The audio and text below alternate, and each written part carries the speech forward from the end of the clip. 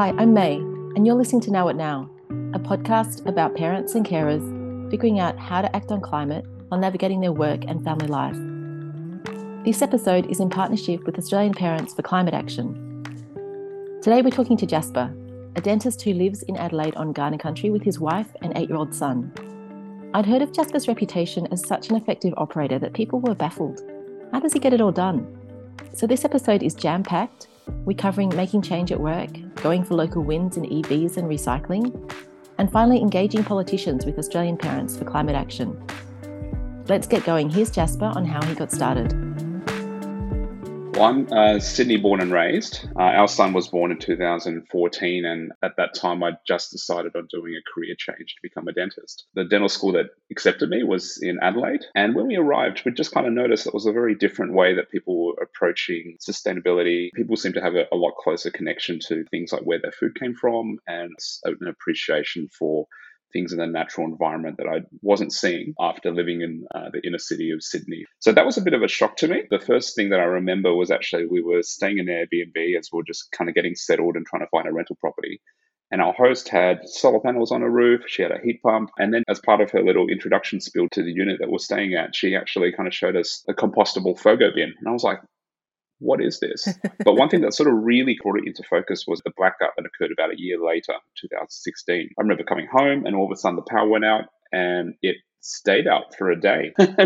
And I think it brought into, I guess, my consciousness, the big energy transition that was happening within South Australia, how South Australia was a world leader in renewables and climate action. And that spurred for me quite a lot of interest because at the time we were renting.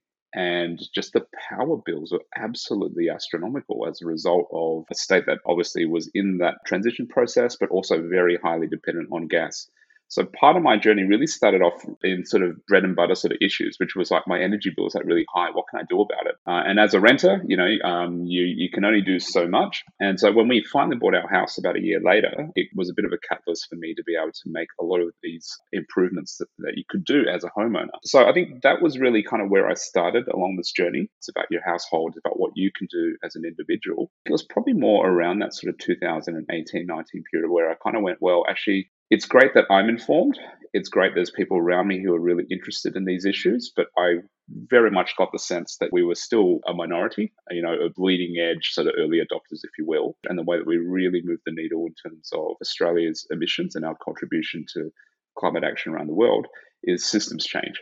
Which means that you inevitably have to make change at the political level to get businesses, to get industry groups, to get communities all moving on it. Because, as an individual, you can only do so much. There's a whole thing about 80-20 rule. You can do so much about your own house, and then everything else there is extremely time-consuming or expensive, whereas actually more beneficial to actually spend your time helping other people and wider society to actually make those changes as well. And it wasn't just the blackout. Can you talk us through the weather events that you saw?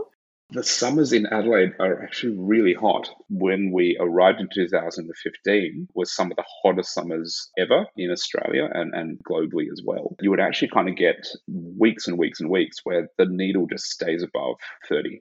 When you park your car at a shopping centre and have to walk through like 200 metres of like asphalt, it literally feels like a furnace. If we want to do things, we have to do it before like 10 o'clock. Because actually by the middle of the day, it's actually too hot to do anything. We kind of went, well, that's now. We're sort of starting to see the climate warm up. What happens if we're in the middle of a drought? All these things sort of added up. And, overall, you kind of evaluate and kind of go, this actually has a real impact on quality of life. You think about other people as well who might be elderly people who are renting, people who might be not doing so well. And in these sort of conditions, it's actually really detrimental to the quality of life. But actually people can actually die from heat stress. Yeah. And there was also an apartment in Sydney that you were living in? Yeah, this is a crazy story. So we moved into an apartment literally just off Hyde Park in the middle of the CBD. Our apartment block faced west, and literally in the second week that we moved into this apartment was Sydney's hottest ever day. I think it was about 45 degrees or something absolutely insane. It made the house too hot to actually live in. Like I pretty much couldn't sleep that night because the apartment was so hot.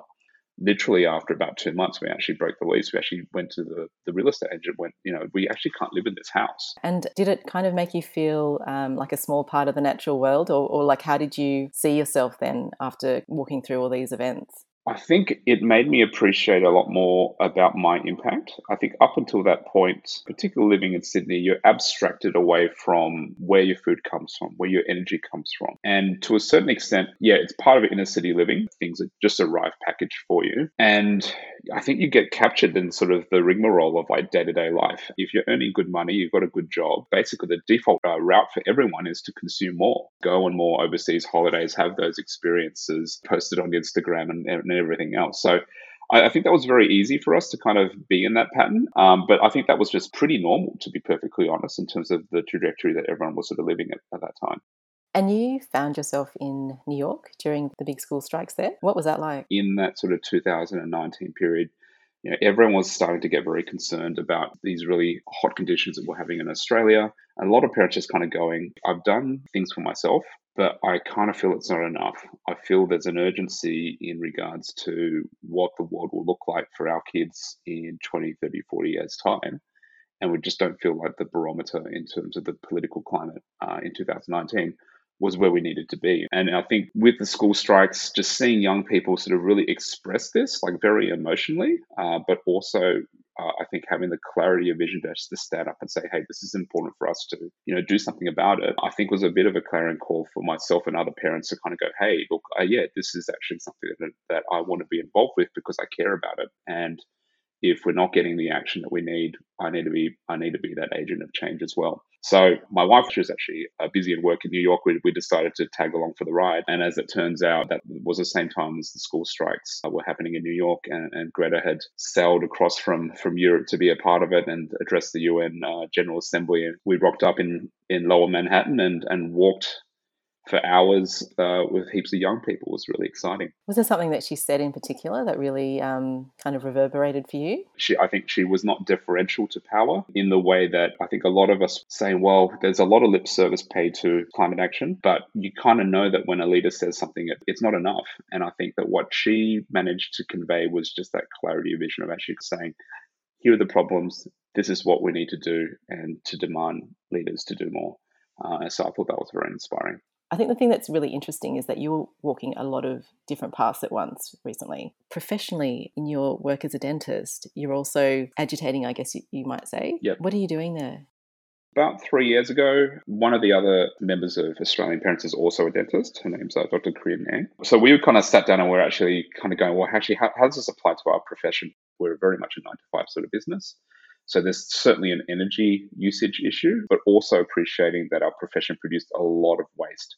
I looked at the back of our dental practice and I'm like, oh my gosh, we've got how many landfill bins that get filled full of plastic, most of which is not actually soiled by human contamination at all. And that sort of got us quite concerned. So we're trying to look through our industry with a sustainability lens.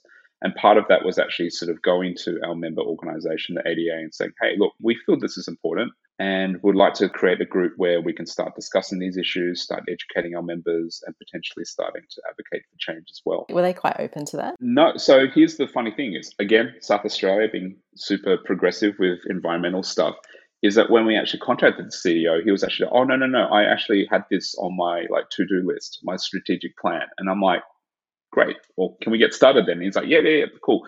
Let's do it. And over the course of the last 2 years, we've basically been writing articles to inform our member base. This year, what we did was we actually engaged an external consultant to do an audit of the organization as a whole and to basically provide a framework that the ADA could move towards a carbon neutral status. What's happening next year, which is really exciting, is that we're actually going to be doing an audit of several practices in our state and providing that as a benchmark and providing, I guess, these case studies as a way that practices can actually say, hey, here are the 10 or 20 things that our practice can do to become more sustainable. So that's really exciting. And we had a Q&A session with our members a couple of months ago. And it was only supposed to go for like an hour and it went for like 2.5 hours because everyone had questions. It's not an easy thing to navigate. There are actually a lot of materials which are really hard to know what to deal with. And, certainly we don't have all the answers. But I'm really excited that our members are actually asking the right questions and that people want to get involved. And you also organised a tree planting. I was wondering if that was about bringing people together. This is through the Dental Association. Or was it about trying to reduce that compartmentalized thinking about your role? So we had several pillars for, I guess, what we defined as sustainable dental practice. And one of those pertained to the natural world. So I didn't want the actions that we did to be very technocentric. I think it's important to actually reconnect with the natural world. Everything that underpins human civilization and human flourishing all depends on a healthy biosphere. So part of that was saying, hey, let's do something where we can live that. So the organization that we supported is a non-for-profit called BioR. So the issue with a lot of carbon credits and tree planting exercises is they're done in a fairly piecemeal fashion, but it's actually not large enough to actually sustain a habitat for all this flora and fauna to return. What BioR do, which is really exciting, is that basically being able to get a previous farming property, which has since returned to Crown land, and they've been able to fence the entire thing to allow both the tree canopy and the understory growth to get established before you reintroduce everything in. And so when we heard about that, we were really excited because we're just kind of like, it actually feels like a more holistic solution. And it feels like one that can scale really well and actually provide the outcomes that we're looking for.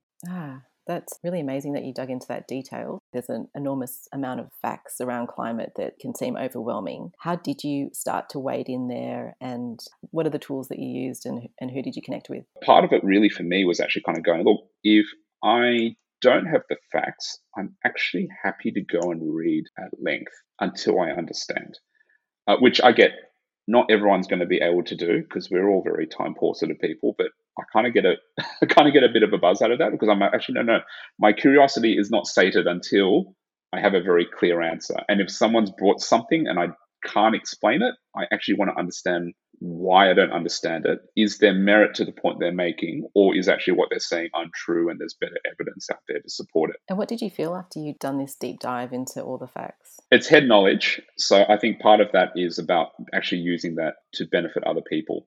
So there's a group of climate activists that write to various letters to the editor on climate issues. And that's very important work because there is a lot of misinformation within the mainstream media. The audience that we're really trying to convince is actually the undecideds or the quite unspoken majority who I think are more influenced if the overall tone of the commentary out there is one that's affirming of climate action rather than one which is dominated by negative voices.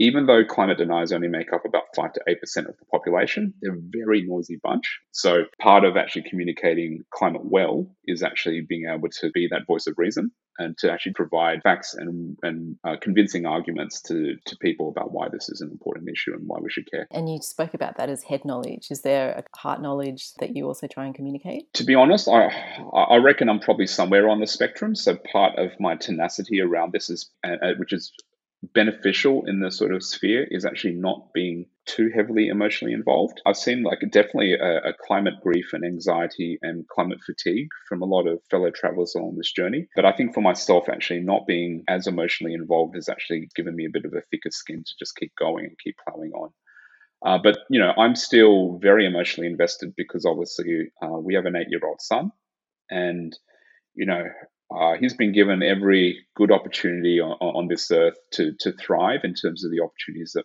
my wife and I have been able to provide for him. But I can't change the climate for him, which is then important for me. If he was to ask me in 20 or 30 years' time, Dad, what did you do to make the world better? I have a clear conscience to say, well, I really did try my best for you. And, I did the change where I could in the position that I was at. So, but very much for me, I feel like there is a legacy that's important for us as parents to leave. And, despite the busyness that we have in our family lives, I've made this a priority for me to say, look, here's me doing my part. And is that something you connect with every day, do you feel? I feel so. Do you have a practice that helps you connect with it? I'm not one for affirmations or meditation. I think I've got a lot of friends who keep encouraging me to do that, but that's not my jam. I'm very much an action-oriented person, so I kind of go, if I can do one thing today, that's what keeps me going. So the next project that you're working on at the same time, the electric vehicles, you saw a problem and you gathered information and got some things to happen. Can you talk me through that? So I was reasonably early adopter of an EV. A lot of people say, I can't possibly get an EV because I can't tow caravan across the Nullarbor. Yeah. And I'm like, bro, I'm never, that's not a scenario that's even remotely part of my, my life. But I understand that that's not for everyone. But when we bought it, I was aware that one of the key factors for enabling the wider public to kind of adopt EVs was really that charging infrastructure was limited. And certainly the more that you can actually provide infrastructure for people, particularly those who may be renters or people that don't have off-street parking, you effectively enable another whole group of people to say this is now a viable solution for me. In terms of the EV space, I advocated pretty well to the Mitcham Council. They'd have a fairly progressive group of leaders in there who actually ratified a climate emergency and a climate action plan. So I think the hard work had already been done. You could say that maybe I asked for EV chargers partially out of self-interest, so I had somewhere to charge my car at work. But again, that's one of those things, right? It's like, well, part of actually saying an EV is doable for most households. Do you have somewhere to charge it when you go to work? So I had lobbied basically the mayors to say, hey, look, you've got the climate action plan. Part of that is that you want to decrease your transport emissions. Can you please look at putting charging infrastructure? I'm a local resident. I work in the area, so I kind of feel like these are the places which would be really beneficial. Got a whole bunch of other people to contact the council to say the same. And then lo and behold, 6 months later, bang, there was an EV charger right where I asked them to put it. So that was fun. It's been interesting because since that charger has been there and I've had discussions with friends and patients in the area, that's actually really enabled, about 3 or 4 people that I know to actually push the trigger on buying an EV because I go, oh, cool, great. When I go down to the shops and I go and get my groceries, I can charge up at the council charger. And I went, yes, great, excellent. That's why I asked for it to be put there. So that's amazing to get that feedback just from your own circle. If it's 3 to 4 people in your own circle, it must be. And that's the crazy thing is that what I've just noticed, particularly just in the last 18 months, is just a really massive explosion of electric vehicles that have come in my area. So I used to play this game with my son. So as we're driving along, it's like we had a tally, and then whoever saw the Tesla first would call out Tesla. Now, that game was really fun when we went to the US in 2019, because when we went to like San Francisco and Palo Alto, we got into the hundreds. And when we came home, it was a little bit depressing at that point because Australia, unfortunately, didn't have very good EV policies, really had poor leadership around that with Scott Morrison's whole rule and the weekend thing.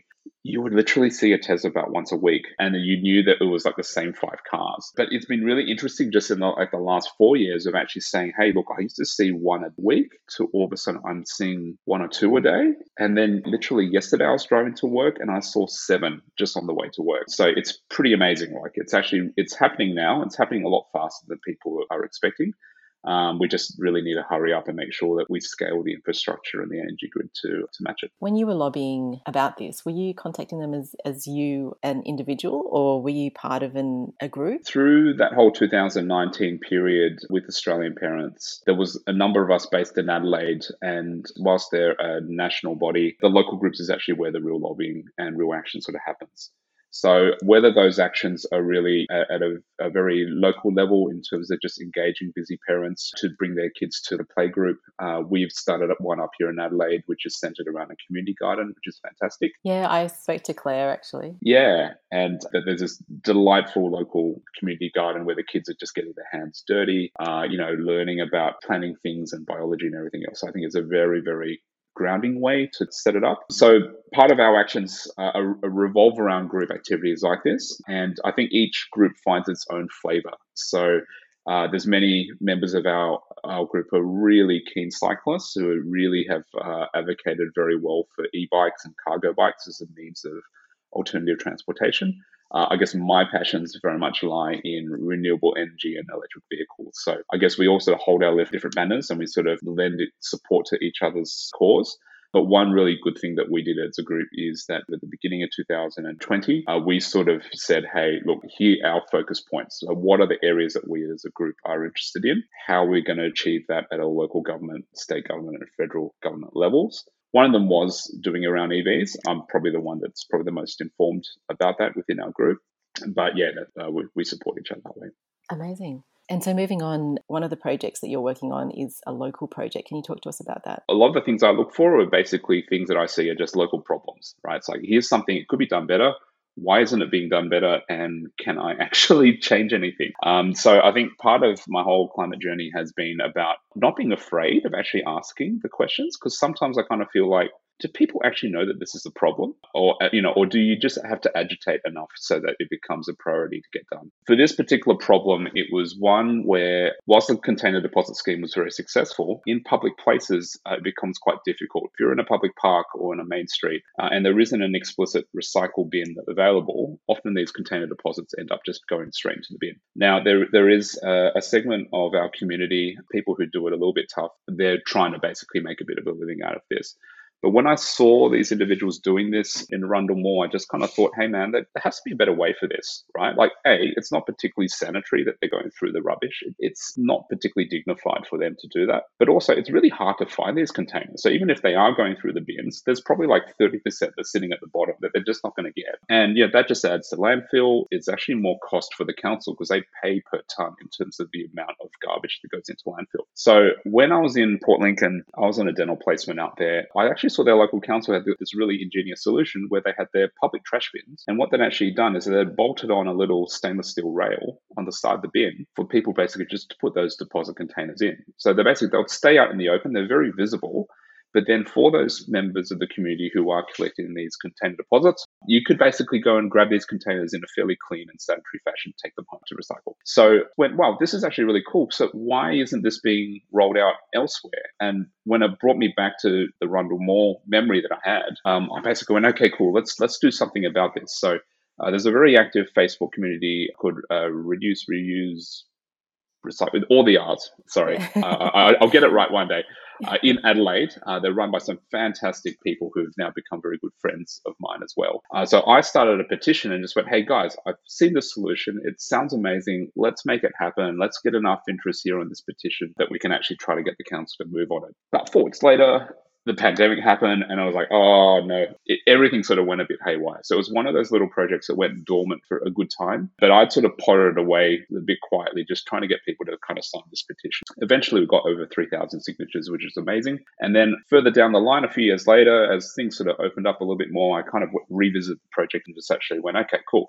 We've actually got a few new councillors in the city of Adelaide. And I literally just contacted them and said, hey, look, I've run this petition. I think this would be a really good idea. I think it's a win-win for the community overall. It's a win-win for the council. It's a win-win for the people who are doing it a bit tough. Can we get this happening? So I met up with Councillor Kieran Snapes, and he was very keen to take this on board as something that he put forward as a motion in a council meeting. Basically, the council agreed to do a trial of these bin rails throughout the city, which will be getting deployed this year. Oh, wow. So that's really exciting. Yeah, amazing. And social equality seems to be quite present in this project. How did you connect with that so strongly? I was brought up Catholic. My parents are first generation migrants from Malaysia and Hong Kong, but from a Catholic descent.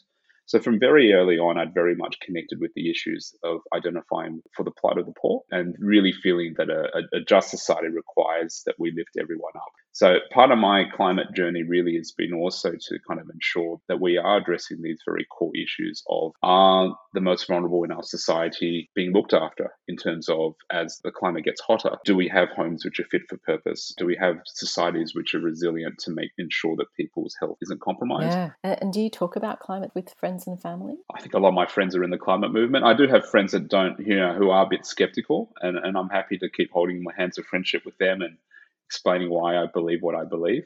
You can't convince someone to become an activist. That's something that they need to own in terms of their own value set. Being able to get both my parents and sister put solar on their roofs, so that's nice. So it's kind of very much the household practical ways that feel the most comfortable for you to talk to them? I would say so, yeah. And I think that's a really good way to demonstrate to family members who might be, a lot earlier on in their journey, is that you have actually tangible things that you can show them that make sense. My family understand why I do what I do. Not all of them agree to it, I think, to the full extent that I do. Finally, Australian Parents for Climate Action. So professionally with the dentist work, technical with the EVs, and then local with the bin rails, and then the political path with Australian Parents for Climate Action. Can you start kind of just how you got connected and how you built those connections with AP4CA and the Solar for Schools program? I think all the other avenues that we've discussed have probably been the training wheels that have actually kind of got me to then being able to be comfortable to lobby politically. I had never thought that I would be someone who would be kind of fairly in your face with politicians and candidates on the political trail to get anything done. 10 years ago, I would have been like, the adults will work it out. We've got a healthy democracy. Things will get done. But obviously, with how fast the climate crisis is moving, there's a bit of a lag in terms of leadership. I think for me, having done all these other projects gave me enough confidence to say, hey, not only do I feel like I'm well researched enough on all these topics, but I've kind of got enough confidence in terms of being able to articulate the concern and then wanting to actually see action achieved through the political system. So Australian Parents to Climate Action created the Solar Our Schools campaign. A real tangible way that we can actually decarbonise our economy is actually looking within the education sector. And the fact that schools are within every single community, they're on and used during the daytime, which means that they pair very, very well with solar panels. And where our group wanted to take that energy policy was to look at getting federal and state government support to actually install solar and batteries in all public schools and childcare centres across the country to basically form a very wide distributed energy network. Where we could improve energy resilience in times of blackouts. But more recently, we've also found as well is that we've had very large storms and bushfires, and actually having solar and batteries allows communities to stay online, but also provides them a place of safety of last resort in the case of a natural disaster. So that's sort of the message that we were trying to pitch to our politicians. So when we started that campaign, there was looming ahead at the time a state election in South Australia and then a federal election shortly thereafter. It kind of took a bit of a life of its own, really. Like once we sort of got started as the federal campaign happened, the whole phenomena of the Teal Independent came into play as well, and seats that we'd never thought that would be very strong on climate action, all of a sudden that was the battle line topic. And we were able to get over 130 pledges, of which several dozen are now currently in Parliament. And, now that they're in, I'm having follow-up conversations with them, kind of going, hey, now you've been in Parliament for a while now. What's happening? And that leap that you made with AP4CA to start writing letters to MPs, it can often feel, for people who've never done it before, like a bit of a stab in the dark. How did you make that leap and how did you make sense of it? At the end of the day, politicians are people. And yes, they can be gatekeepered, and particularly the higher up the tree you go to, there are more hoops to jump into to actually get your voice in. But at the end of the day, they actually care about what their constituents want. But more so if they're in a marginal seat, more so when it's election time, which is why I think it's worthwhile to cultivate those relationships, because when they do matter, sometimes it's basically the difference that you can make. And we've found that in the course of this year, of all the things that a lot of friends in the local area have been involved with, a lot of them have coalesced around real environmental issues, whether it be losing vital habitat along a main road, about whether or not it's about, improving cycling infrastructure in the city or safety for cyclists, or about improving public transport. These are all things that actually MPs actually care about, because at the end of the day, if they can prove that they're actually making a difference in the area, that's actually super important. So I think sometimes it's very easy for us in a campaigning mode to really focus on really big ticket items, or like overall systems change. But, as I've kind of explained around some of the work I've done at a real local level, I think that's a really easy way that people can engage their MPs to say, hey, look, I'm a local resident. Here's a problem I see. Here's how I think we can do it better. Can you meet me on site and let's talk about these issues? Talk about who we need to be talking about to make a difference on this. And you find that actually most MPs are actually quite receptive to that level of dialogue, and particularly if it's not antagonistic, if it's done in goodwill of improving the area, there's generally a good rapport to that. So I really encourage people to do that, and actually just to get known by your MP. Like, it's okay to ring up their office and just to leave feedback and say, hey, look, I just noticed your party did this. I either agree or disagree with that action, and here are the reasons why. There's members of Parliament who sit on the opposite end of the political spectrum that I email all the time. They know who I am. They know my points of view. But, it's actually important for them to actually hear these voices, because if they don't, they only hear voices on one side and not the other, and actually don't realize potentially the policies they're pushing aren't particularly helpful at all. So even within opposite ends of the political spectrum, they know that actually they'll get to a certain point where they actually need to change their policies because they no longer make sense. And I think increasingly over the next couple of years, you'll probably see that from more conservative parties that, they won't have a fig leaf to hide behind in terms of renewable energy. I mean, you're dealing with some really complicated systems. I've noticed Yeah. that you take a bird's eye view very much of the system, the levers and the players and the feedback loops. Is that something that helps you when you don't get the result you want to stand back and see what other opportunities there are? Yeah, no, absolutely. I think for me, probably the frustration is probably being a little bit ahead of the curve in actually realizing the role of government in decarbonisation. And I don't really feel that neither the South Australian state government or the federal government have really appreciated a real wholesale effort to actually say our government is directly responsible for these emissions through our departments, all the assets and employees that are under our remit. What is our carbon strategy going forward from there? In my discussions with the Department of Education in South Australia, I mean, they could even provide me with the proper metrics in terms of their overall portfolio of solar. So what the interesting thing is, I've actually found the fastest mover towards energy efficiency and solar in the education sector has been from larger private schools who absolutely see it as a no-brainer. They want to see their OPEX costs go down. They're very acutely and directly responsible for their budgets, so then they move on these things very quickly. So in my discussions with private schools, it's been it's been a very simple equation. But the thing is that what we were seeing, and the message we're trying to convey to both parties was really there's possibly up to $30 million being spent on energy per year, even if you didn't put solar and batteries on every single school. There's a very simple 3 to 5 year payback per school were you to install them. And at the very least, the smartest thing to do would be to make it a default for every single new building that went up within the education department's remit. But that still hasn't been a priority for a department. And, and I understand the politics at play. You kind of want to be able to make a really big announcement that can resonate really well with the community. It's something that's just baked into a long-term capital works plan. It's not glamorous. It happens, but people sort of don't notice. But, watch this space. We're not there yet. Yeah. And how do you deal with the deflation or feeling deflated? I think I find the next thing to move on to. So, which is why I've got so many hats. And then invariably, sometimes the threads of one drop off and another one pops back up again. A lot of people more time poor than me who might not be able to juggle all of that together. But I think that's what I've found to be helpful, is that I've always had something else to move on to as well. And I mean, you have created this amazing opportunity to put some deep attention on things by spending one day a week on climate work. Do you have any idea how other parents who aren't able to take that step might squeeze climate work into the cracks of the full-time working week and juggling family? Yeah, no, absolutely. Start small. I think literally whatever you can fit in that is of interest to you. Like for me, in some respects, it doesn't feel like work. This feels like a hobby, which is a bit bizarre to say it. It's a thing that I'm passionate about. And when you work on things that you're passionate about, it doesn't feel like work. So that's what I'd strongly encourage. If you have an affinity towards cycling, do something that's cycling related. If you have an affinity towards something in the natural world, do that. I think it really helps to be really passionate about what you do, because then I think you do end up finding the cracks in time. The important thing is to actually get linked in with other people who are doing things that you are passionate about and just chipping into what they're doing. Like I'm finding the thing that made me really successful in terms of the work that we did is that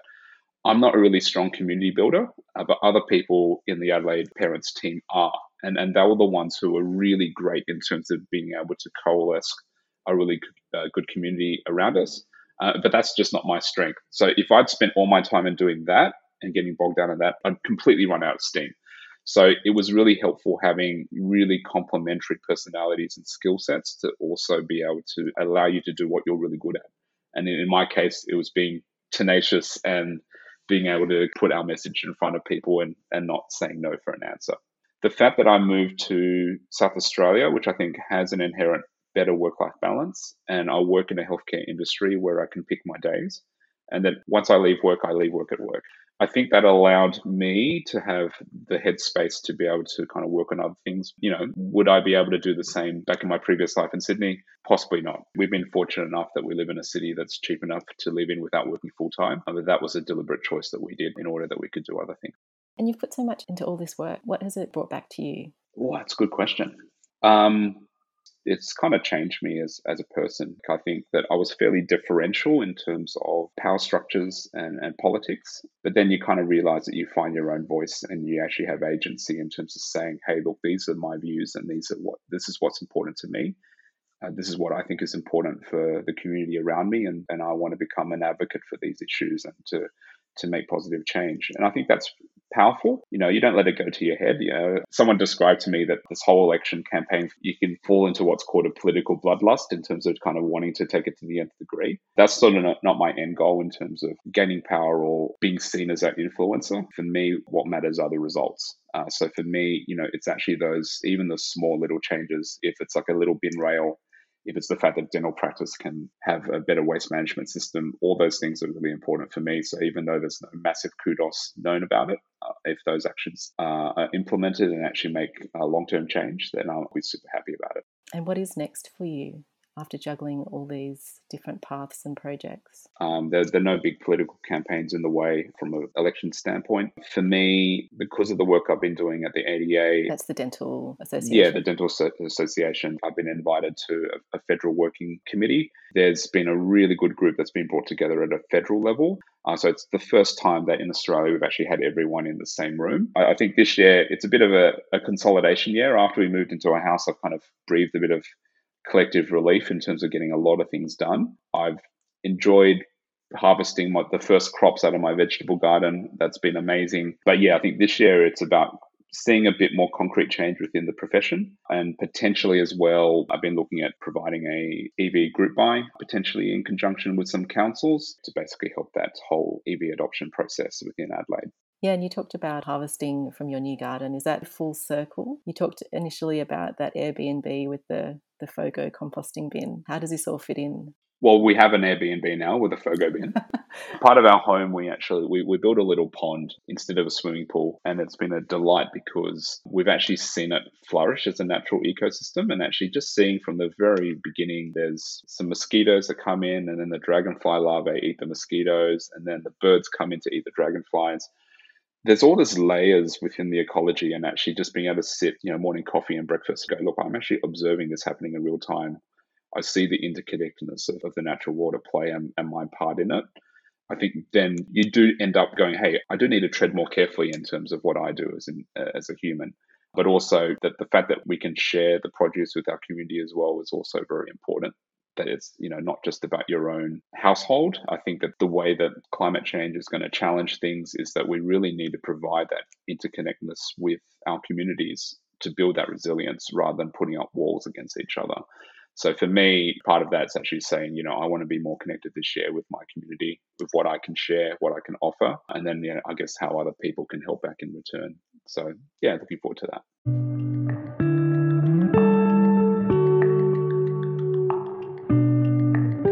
Thanks for listening. If you'd like to connect with other families near you, check the show notes for links to Australian Parents for Climate Action. There are also recommendations and resources from Jasper there.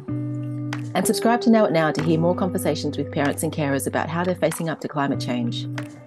Now It Now was recorded on the traditional lands of the Kaurna people and the Wurundjeri Woi-wurrung people of the Kulin Nation. We pay our respects to elders past, present and emerging.